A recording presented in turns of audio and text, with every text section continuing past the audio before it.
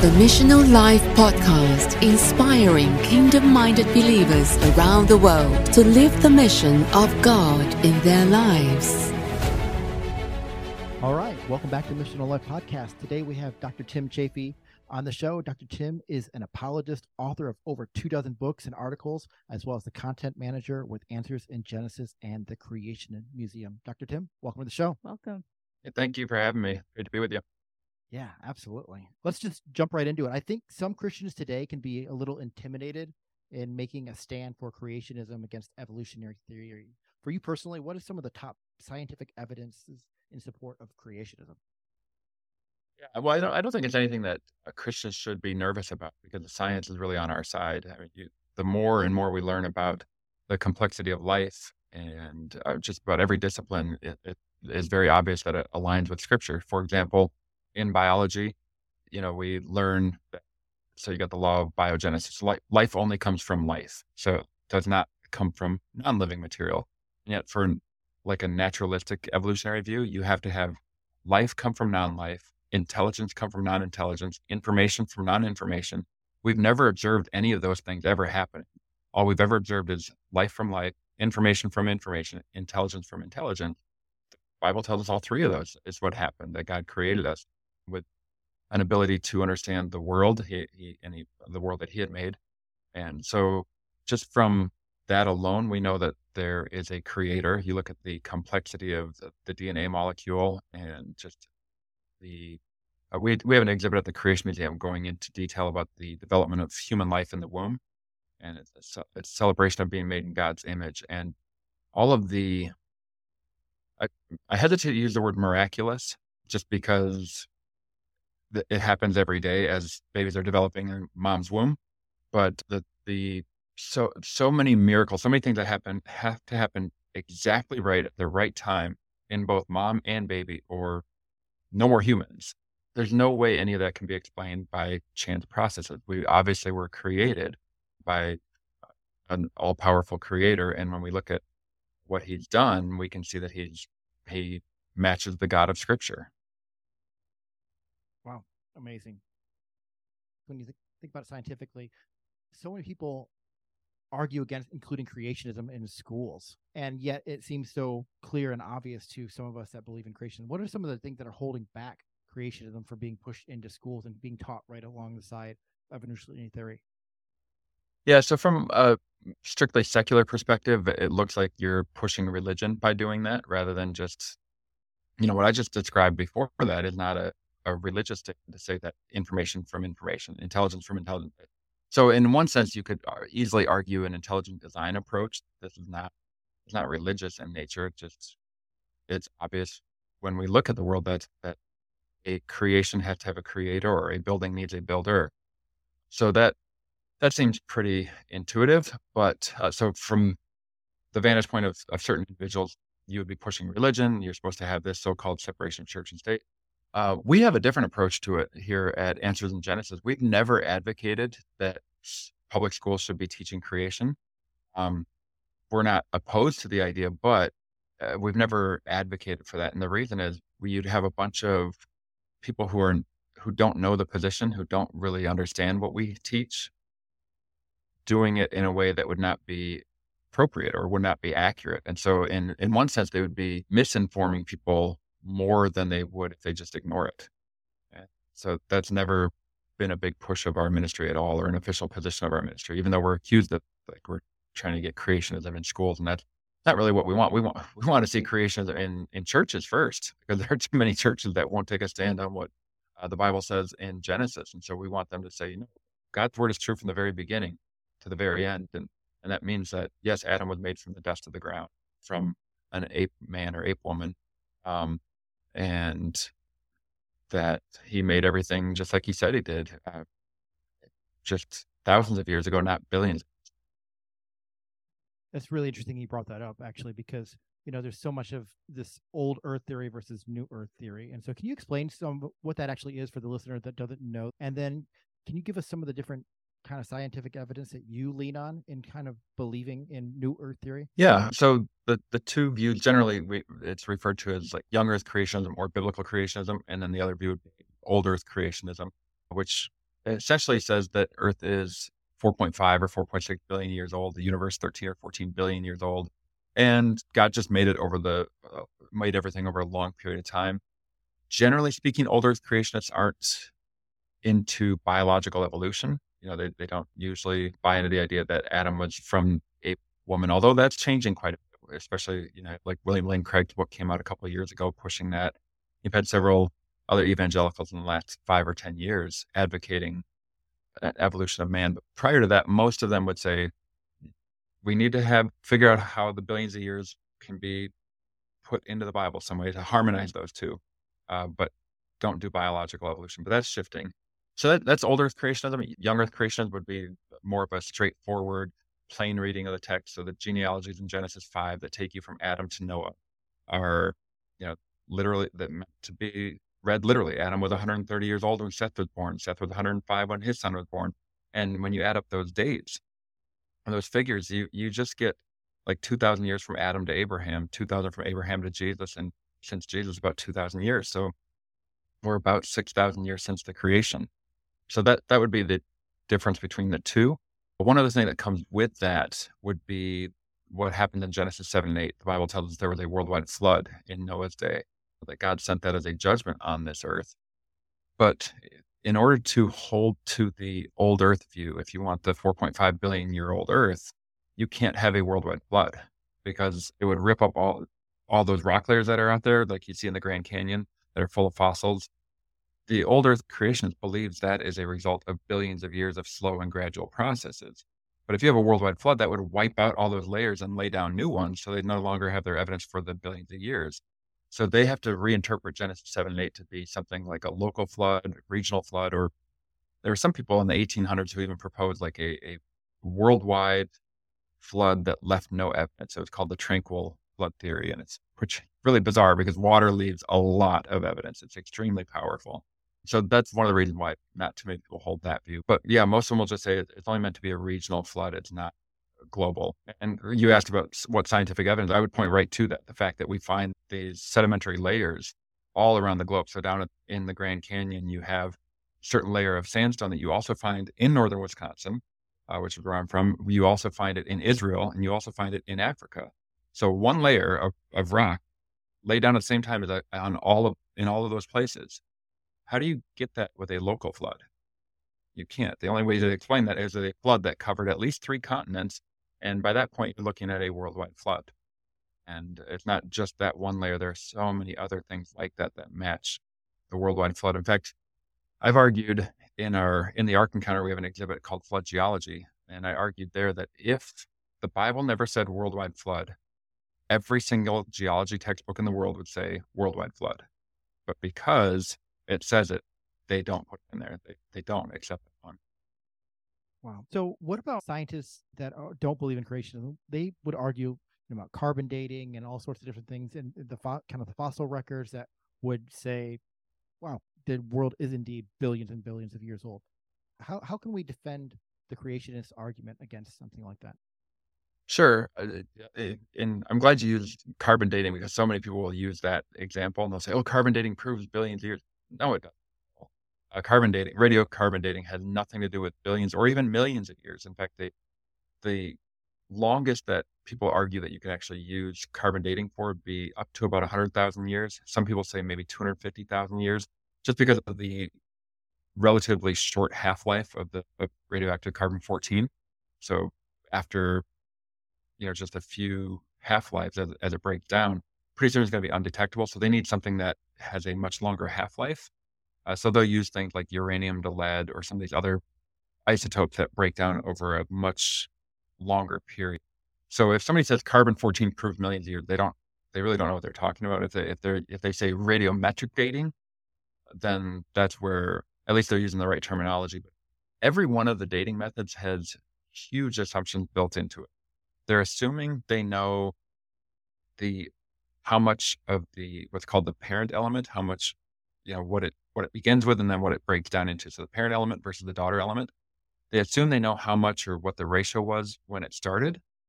They assume that the decay rate has always stayed the same, which might be a relatively safe assumption, even though we know that can change. But for the most part, they're pretty constant. But the other thing, and the big one, is they're assuming there's no contamination. So if you think about the way that a fossil is made, an animal dies, and if it gets buried rapidly by mud or certain sediments, then there's a chance that it's going to be fossilized over the next several hundred years or so. Depending on the conditions, it doesn't even take that long. But what happens is as the creature starts to break down, water is carrying minerals down into that carcass and replacing the material with rock. So it actually becomes a solid rock in a sense. That's what that fossil is. The whole time it's being contaminated. As water is bringing things through it, it's constantly being contaminated. So to think that there's no contamination is really special pleading. So when we do testing with these sorts of methods, like at Mount St. Helens, we know when that erupted. We know it was in May of 1980. So 43 years ago. And some of the volcanic material that's there is 43 years old, but you do testing on it and it dates to 2.8 million years. Wow. Well, it shows us that that's not accurate. So when we know the age of something, it turns out that it's not accurate. But when we don't know the age of something, suddenly we're supposed to trust it. And I would say, no, there's too many assumptions going into that. And so creationists don't need to fear that either. We have answers as to why those things are off, and we have examples where they clearly are wrong. Now, just going back a little bit, you mentioned when we were talking about creationism versus evolutionary theories taught in schools, you mentioned we'd first like to get churches on board with this correct biblical teaching. So how is Answers in Genesis strategically going about that? And what positive responses have you seen? What pushback have you seen? And how can churches get involved with Answers in Genesis materials? Yeah, that's a great question. We have outreach in a lot of different ways. Of course, we got the attractions that we've mentioned already, Creation Museum and the Ark Encounter. So we have churches who are bringing bus groups and van groups and everything to the two attractions, which, we appreciate that. And that's a great way to get people involved. But we also have developed curriculum over the years. We've got what we call Answered Bible curriculum that was written at, I think it's 5 different age levels. So you'd have like the K, I don't know if it's the exact breakdown, but like K through 3, 4 through 6, 7 through 9 maybe, and then high school and also adult. And they all cover, in 3 years, you go through the entire Bible and everybody is learning the same material at the same time, but just at a different age level. So if you're a family attending a church that uses this curriculum, the adult Sunday school is going through the same thing that the youngest Sunday school is going through. And if they're in that program for 3 years, they would walk through the entire Bible and learned apologetics along the way. So that's one thing that we've done. We've had a very popular VBS program over the last, I think we've been doing it for about 11 or 12 years now. That's not my department, but I've been in churches where they use it, and that's been exciting to see. So we've been developing, in the last year or two, we've had a bigger push to do more and more curriculum and to do different textbooks. So that's, those are other ways that we can influence the church and homeschool families, or even Christian schools. And yeah, we run conferences every year too. So in October, it's just 2 months away, we'll have a pastors conference that we've been doing every year for, that's got to go back at least to 2010 or before that. So that, we really want to reach the leadership, and we've offered tours of different places like Grand Canyon to different scholars and everything. So there's all sorts of things that the ministry has done to try to reach the Christian community, to try to reach the church. And I think a lot of people are still intimidated because some of the issues we talked about, they think, oh, it's science, I'm not a scientist. And well, it's really not so much about science as it is just taking God at his word and then just looking around and understanding some basic principles. And you'll see that God's word has always been vindicated and shown to be right. No, and I really appreciate that response because, it empowers the average person who hasn't studied those things in depth to have the confidence by learning this information, and that it doesn't have to be so complicated. I mean, there's so much to be studied, but that there's no need to be fearful. I think for such a long time, there's kind of been an underlying bullying tactic, if you will, by evolutionary theorists and, people in that category. But, just empowering the believers to say, hey, actually, this is what these things are showing. So thank you for that. Yeah, we did a study several years ago. Ken Ham did a book called Already Compromised, and it was about a survey that was sent to 200 different Christian colleges, Bible colleges, seminaries, and they sent surveys to like the president, vice president, head of the science department, head of the Bible department.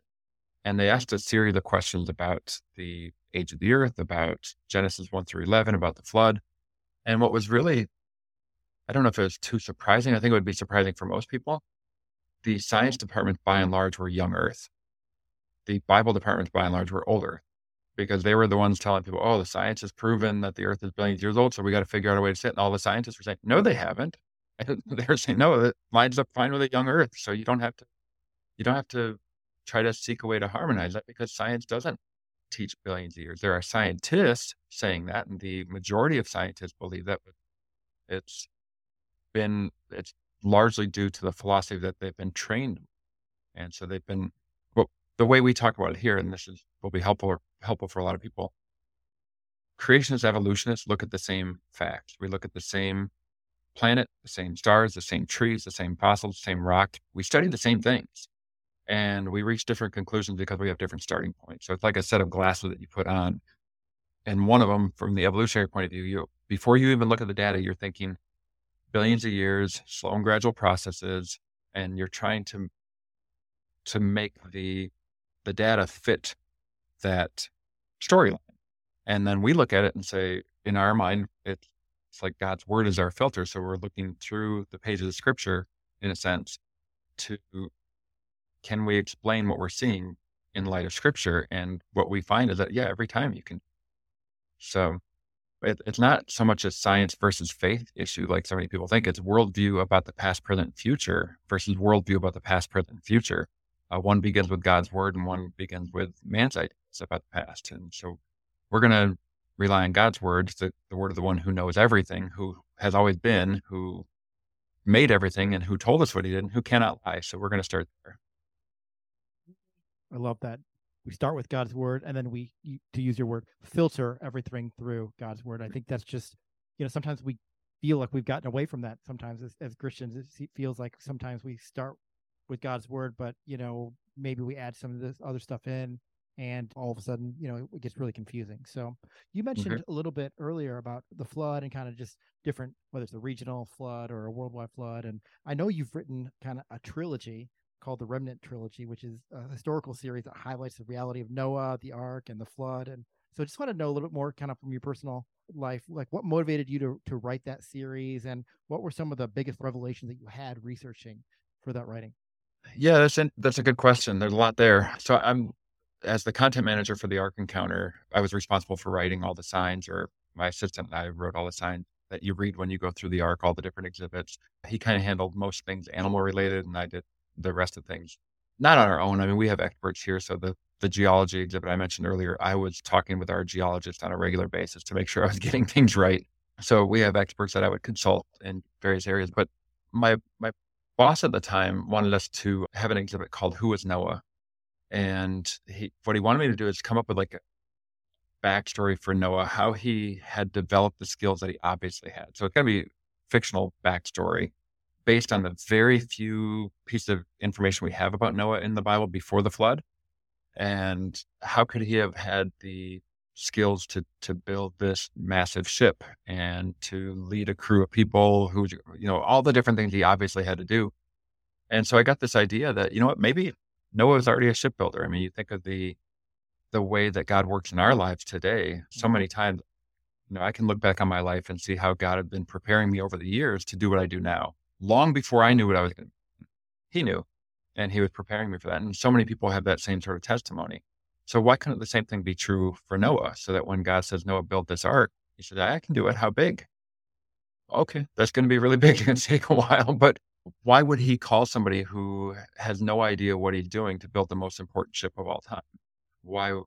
Seems to make sense based on the way that God normally does things, that he would prepare and equip Noah to do what he had done. And so when I got that idea, I started coming up with this little storyline for the exhibit, and several people approached me and said, interesting. I haven't thought about it that way before. You should do a series about, or a novel about Noah. I thought, I don't know. I don't. That's daunting because someday I'm going to meet him. I don't want him to get upset with what I've done, and maybe he'll walk up to me and slap me or something. And then I thought, well, if there's a way I can do it that will continually point people back to the Bible, which sounds a little weird, use fiction to teach the truth, then I'll do it. And so I figured out a couple ways to do that. And I included about 25 to 30 pages of nonfiction at the end of each book, dealing with questions that people have about the pre-flood world, about Noah, about the ark, about the animals, that sort of thing. And they essentially became like the official backstory for Noah and his family at the Ark Encounter. And so as people go through the ark, if they see a few things where they're thinking, well, I don't remember that in the Bible, like the names of the women or certain skills that they had that we assigned to them. Yeah, if it's not right from the Bible, it's right from that series, so that we have one consistent message all the way throughout. So it's a lot of fun to think through those things and to try to wrap your mind around how much could Noah know about God and about what happened in the first 6 chapters of the Bible. I mean, because he didn't have the Bible there in front of him like we have. So anything from Genesis 7 onward, I can't use in terms of this is what Noah knows. And so trying to think through that. One other one that might be interesting for your listeners that kind of occurred to me as I was working through it. Did you realize that Cain, Adam and Eve's first son, is probably about a year younger than his parents? Okay. Because they've been created fully grown, and they were married on for their first day, which was day 6, and God told them to be fruitful and multiply. It's probably not going to take very long before she becomes pregnant, but it's after they're out of the garden. And probably within that first year, Cain is born. So even though he looks a lot younger, he's only about a year younger than his parents, probably. So it's kind of a weird thought to have, but it's just one of those things that occurs to you as you look at Genesis 1 through 6 every day of your life for about 5 years. That's awesome. Very interesting point. So you've researched the Ark, and I want to pivot towards the Ark Encounter there in northern Kentucky. But in your research, where is the Ark today? Is the Ark still around? I don't think that it is. I know there are a lot of people who are convinced that that part of it, fragments of it, or maybe the whole thing is somewhere on Mount Ararat. It's a wooden building, wooden construction. If you drive by an old farmhouse, maybe it was built 100 years ago, the barn, there's caving in and crumbling. If it's 150 years, maybe 200 years, nothing left but the foundation. Wood doesn't do a great job out in the elements. The Ark would have been thicker, probably, than what you see for like barn siding or something, but still over 4,000 plus years out in the elements. I don't think the Ark's going to be doing real well. Some people think, on Mount Ararat, they think, well, there's ice up there. It could be trapped in a glacier, but those glaciers move. And so it would rip it to shreds. So if you were able to find wood in the ice, it would just be maybe some planks or something. But we don't even believe that it's on Mount Ararat. The Bible says that the Ark landed on the mountains, plural, mountains of Ararat, so somewhere in that region. Mount Ararat is a volcano that has erupted multiple times since the time of the flood. Our geologist, Andrew Selling, says that it's sitting on top of flood layers, so the layers that were laid down during the flood. Then Ararat came up. So he would say that it came up too late in the flood or after the flood for it to even be the mountain that the Ark landed on. So all the people going there and doing expeditions on Mount Ararat, he would say they're not even in the right spot. But I just have a hard time believing that it would still be around 4,000 plus years later. I hope it is. It would be fantastic if somebody finds it. I've got no problem with that. Of course, it still wouldn't be enough to convince the hardened skeptic. They would come up with some explanation like, just Christians put it up there to try to trick people or whatever it might be. But in the meantime, until we find it, if we ever do, which like I said, I don't think we will, people can come to the one in Kentucky and get a good feel for what it would be like. That's awesome. That's exactly what I was going to say. So there is still pretty much one in Kentucky. And so tell us a little bit about that. When did they build it, and what were some of the thoughts behind building it? And were there any kind of complications in building such a thing? That obviously they use scripture as the format and the template to build it. Can you tell us some of the history behind it? Yeah, so there are a lot of challenges. We publicly announced the idea of building the Ark Encounter, not just the Ark itself, but the entire park that's there with the other attractions. We had announced that back in December of 2010, but it's something that some of our team had been working on for a few years in terms of design and concept and everything. So from December 2010 until about March of 2014, we were doing the fundraising, and we had enough at that point. I think it was in March of 2014 for the green light to say, go, we're building this. Let's start clearing the land. Let's build it. So we had essentially 26 months to build the Ark and all the exhibits, and with a really pretty small team. And it was a very, very crazy 26 months. I think we broke ground in May of 2014, early May. And so just over 26 months of build time.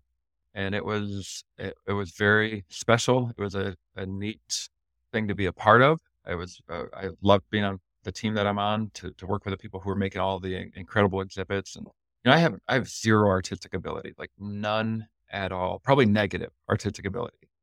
But I work next to people who are incredibly talented. If you go through the Ark and you see all the sculptures of the animals and everything, people I sit next to made those.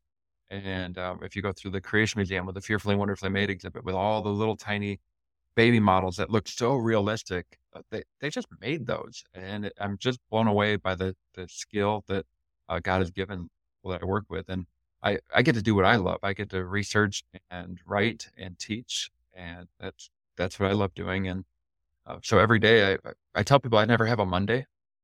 Like today is Monday, but I never get up like, oh, I got to go to work. I get to come work with people I love working with and do what I love doing. And people think I'm joking when I say I'm living the dream, but no, that's what I'm doing. And I'm very blessed to do what I do and to be able to serve the Lord in this way. It's just, I wouldn't want anything different. It's amazing. He's been very good. So cool to hear. When you personally walk through the Ark exhibit, is there a certain exhibit that kind of just pulls your attention? Like you would recommend a person to go to, your top one or two? So good question. I'll give you a few of them for different reasons. One that I like to take people through and part of the tour is the pre-flood world exhibit. And part of that is because there's this really large diorama that kind of looks like what you picture to be like a Colosseum. And we've got this dinosaur coming outside. Well, on the other side of the diorama, there's a large person. The Bible says there were giants on the earth pre-flood. There's a giant who's got this big spear in his hand. Well, I'm the model. And so I tell people, I ask if he looks familiar, and they're like, that's you, isn't it? Yeah, that's me. So I'm in one of the exhibits that way, and it's kind of fun. Obviously, that's not the most important thing. It's kind of a fun one. The flood geology one, I think it's the one I'm most proud of. And the reason I say that is because I don't know a lot about geology. I'm learning more and more, but to me, they're rocks. I can tell you the color and that they're hard. That's a part of my knowledge of rock. But I had to figure out a way to make that exhibit make sense to the average person. And so I've met with our geologist, Andrew Snelling, several times.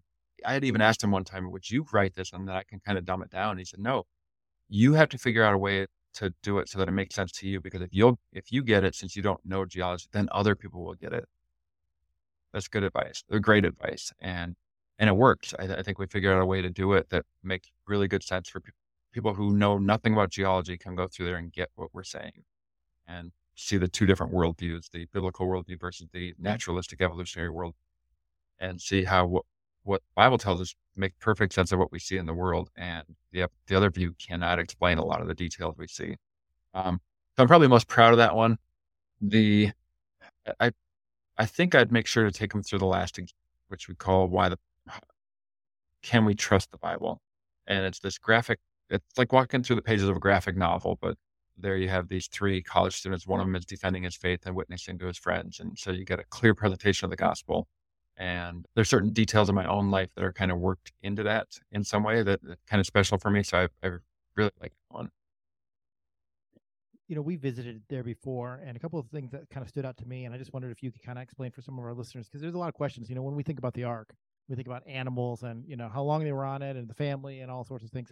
There's still some different questions, and I feel like at least the Ark exhibit makes some really great suggestions or proposals on how they did things. And so a couple of them are fresh water for them. What do you do with the animal waste, and what do you do with carnivores? Can you tell us a little bit more about how the Ark exhibit answers some of those questions?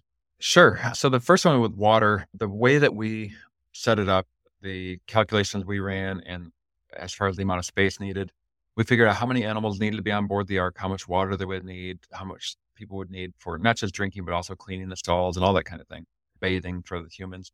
And then we decided to take 3 months of potable water on board the ark and then set up a system where they could collect rainwater from the roof of the ark. So if the ark was the size that we built with that roof, you would need 1 inch of rain per week in order to keep those cisterns full. I'm pretty sure during the flood, they had more than 1 inch of rain per week. So that doesn't seem like much of an issue. In fact, here in Kentucky, that's what we average. We get about 50 to 55 inches of rainfall every year. So about 1 inch of rain per week is what we see on average. So as long as they had that much rain, they could keep those cisterns full and have enough water. How would they get rid of the waste? So we have a video that shows one potential mechanism would be to dump it into what's called a moon pool. If you think of some diving vessels where people actually have an open bottom, which sounds really weird in a boat to have this well in the bottom, because wouldn't that let the water up? As long as the sides of the well are higher than what the sea level is going to be, where the water line is going to be on the outside of the ship, it's not actually going to go up and sink the ship. So you could just dump it out in the middle of the ship, in a sense, right into that hole. So that's one possibility. Of course, there could have been something like, big doggy door at the end of the back end of the ark that you're just kind of scooping the stuff out. So there's different ways to handle that. But let's see. So that's 2 of the questions. What was the third? I think carnivores and just general food for the animals, right? Yeah. So we have one sign that deals with what about animals that have special diets? Like koalas today will only, for the most part, eat eucalyptus leaves. What about like vampire bats or anteaters? Well, even anteaters in zoos, they'll eat fruit and other soft things like that they don't have to survive off of ants. We just think of them that way. Koalas it's almost by choice that they only eat the eucalyptus. They can digest other things, but eucalyptus is almost like a drug to them. That's why they sleep 20 out of 24 hours a day, which that's one of my favorite animals. So I'm not trying to be mean to them, but that's what they do. And so just, we deal with a lot of those things. Then as far as carnivores go, we're not even sure if any of the animals were carnivores at that time, the ones that were on the ark. So in Genesis 1:29, God tells Adam and Eve that the animals are going to eat vegetation. And he names the land animals they're going to eat vegetation. Then he says the same thing to Adam and Eve, and you're going to eat vegetation. It's not until after the flood that people are given permission to eat meat in Genesis 9:3, which is one of my favorite verses. I'm very thankful for that one. But it seems as if, when the Bible says all flesh had corrupted its way on the earth in Genesis 6, and when we look at the fossil record, we see these creatures that are buried in the flood layers. That's how we interpret so many of those rock layers are laid down by the flood. There's creatures that have eaten other creatures. The fossils are in the belly of the other creature. So it does seem like some of them were carnivorous at that time, but it doesn't mean that the ones that were sent to Noah were carnivorous. And what I mean by that is there was several decades ago, there was a lion called Little Tyke, the lion that never ate meat, and it was fully grown. It just didn't eat meat. So some of these creatures don't have to eat meat, but now it's instinctive for them to do that. So it could be that prior to the flood, not all of them had gone carnivorous yet. So maybe tyrannosaurs were largely carnivorous or scavengers, but maybe some of the 2 that God sent Noah were not yet. So that's one possibility. The other possibility is if they were carnivorous, there's ways to bring meat that has been preserved. I joked about it before. I don't think they did this, but they could have put the carnivorous ones right underneath the rabbit and mouse cages, and they would have been fully stocked all the time. For the record, I don't think that's what they really did. That's my dark sense of humor, I guess, coming through. So you mentioned Tyrannosaurus. Do you mean the dinosaur? Yeah. Okay. What would the Creation Museum say about that? Would they say they went extinct after the flood, or what's the stance on that? Yeah. So in Genesis 1, on day 6, it tells us that God made the land animals, which is the same day that God made man and woman. Well, dinosaurs are land animals. So our starting point is that they were made on the same day as man and woman. So they would have been alive at the same time during Adam's lifetime. And as long as they were still alive at the time the flood started, you would have had to have 2 of each kind of dinosaur on board the ark. And since we find their fossils in layers that we believe were laid down by the flood, we would assume that they were alive when the flood started. So therefore 2 of each kind had to be on board the ark. And for whatever reason, like a lot of animals after the flood, they didn't thrive very well, and eventually, as far as we know, went extinct. But dinosaurs aren't the only animals that have gone extinct. About half of the mammals that we've ever identified are gone. 1/4 of the birds are extinct, and all of the synapsids, that's a different group of animals they call them like mammal-like reptiles or reptile-like mammals. Some people confuse them with dinosaurs, but as far as I know, all of those are gone as well. And so a lot of animals have gone extinct and since the time of the flood. So yeah, we would say dinosaurs were required on the Ark, and spoiler alert for those guests who go to the Ark, you're going to see a few dinosaurs represented on there. That we have them at the Creation Museum as well. And it's interesting to me that the one creature, when you read Job chapter 40, beginning at verse 15, the one creature that seems to fit a description of a dinosaur really well, like the sauropod dinosaur, the long neck, long tail dinosaur. It says there, God says, "Look now at the behemoth which I made along with you." It's almost like God is reminding us that he made this creature the same day he made man. And someday people are going to come along who are going to reject that and deny that and say, no, they were a long time ago. And no, we think there's plenty of evidence to say, no, they were here when man was. And even after the flood, they were still alive, and there's evidence of that as well. Wow, that's amazing.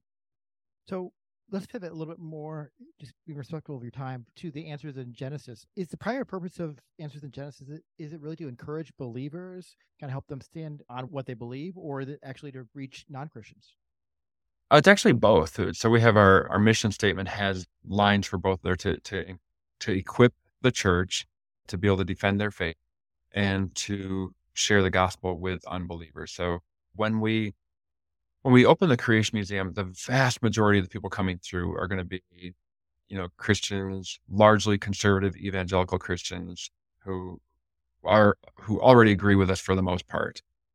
But when we opened the Ark, we had an entirely different demographic. Now we're getting, I've heard, as many as 30 to 35% of people coming through are unchurched. And you're getting 1 million people a year. So you're thinking 300,000 unchurched a year coming through there, which is amazing. That's fantastic. And a lot of them are now going to the Creation Museum too. And so we have an opportunity to share the gospel with so many people. And we've had testimony of people who have given their lives to the Lord while they're going through the Ark, which, praise God for that. That's why we do it. Ultimately, that's what we want. But of course, we want to help equip the church as well. And so I guess our mission is twofold in that regarding the believer and unbeliever. Awesome. Well, as we kind of wrap it up, I do have one kind of personal question, and I don't know if this is outside of your scope. I know it's answers in Genesis, but this might be more answers in Exodus. Is there any kind of archaeological evidence for the Red Sea crossing? And, there's so many people that take issue with, there's, no way that they could have crossed this, and there's no chariots, et cetera, et cetera. Are there any answers for Exodus too, or not? I think that there are. We, as a ministry, that's not really our focus, but we do sell a series of DVDs by Tim Mahoney, I think his name is, who does the Patterns of Evidence DVDs. And the 3rd and 4th episodes in that series have to do with the Red Sea crossing. And he compares the 2 different approaches from people who actually believe there was an Exodus. Of course, you've got some skeptics and some liberal theologians who kind of poo-poo the whole idea. But of the people who actually believe there was an Exodus, some of them think that the Red Sea was not the Red Sea, it was the Sea of Reeds, which, interesting, that is kind of what the Hebrew means. Yam Suf is Sea of Reeds. The question is that what the Red Sea was called at that time or not? So you can go back and forth on that one. So some think that it was a body of water closer to Egypt, and then there's other ones who think it was what I think it's called the Gulf of Aqaba, which is the northeastern arm of the Red Sea on the east side of the Sinai Peninsula.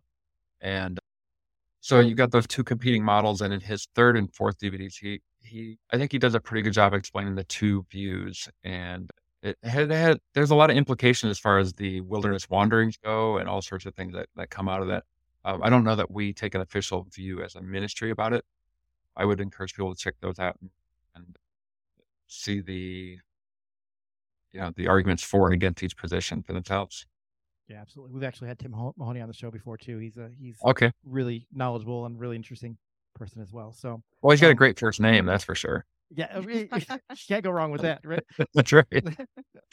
Well, awesome. Well, hey, how can listeners learn more about Answers in Genesis? the Ark Encounter, kind of find out the hours and just kind of information, kind of planning a visit? And then how can people connect with you personally and find some of your books as well? Okay. Yeah, great. We've got a large website with thousands and thousands of articles, answersingenesis.org. And then for the Ark Encounter, it's just arkencounter.com. And find out the hours and different ticketing prices, also where to stay in the area, all sorts of things to help you with your visit. Creationmuseum.com as well, or .org, I should say, creation.org. And similar to the Ark Encounter website, we'll give you all the details you need to know. For my own resources, a lot of them are going to be available through Answers in Genesis, but I've got some other ones that are not, so they can find my work at Risen Ministries, which is, the website is risenmin, at just risenmin.org, and it'll have all my books and my blog and other things as well. So it's named because of the resurrection. That's my favorite topic. I love talking about creation and evolution, age of the earth, but I mean, I like doing that a lot, but I love talking about the resurrection. That's the victory. It's our hope. And knowing that our Savior not only died in our place and died for my sins so they can be wiped away, he also conquered death and said, someday this is going to be you as well. And I can't wait. So 1 Corinthians 15:26, the last enemy that will be destroyed is death. I can't wait for death to die. It's going to be an awesome day. Wow. What a great conclusion. I can't wait for the end to be no more. So Amen. What a blessing to have you on the show, Dr. Tim. It's an honor to have you today. Thanks so much for having me. It was great talking to you guys, and thanks for the opportunity. God bless.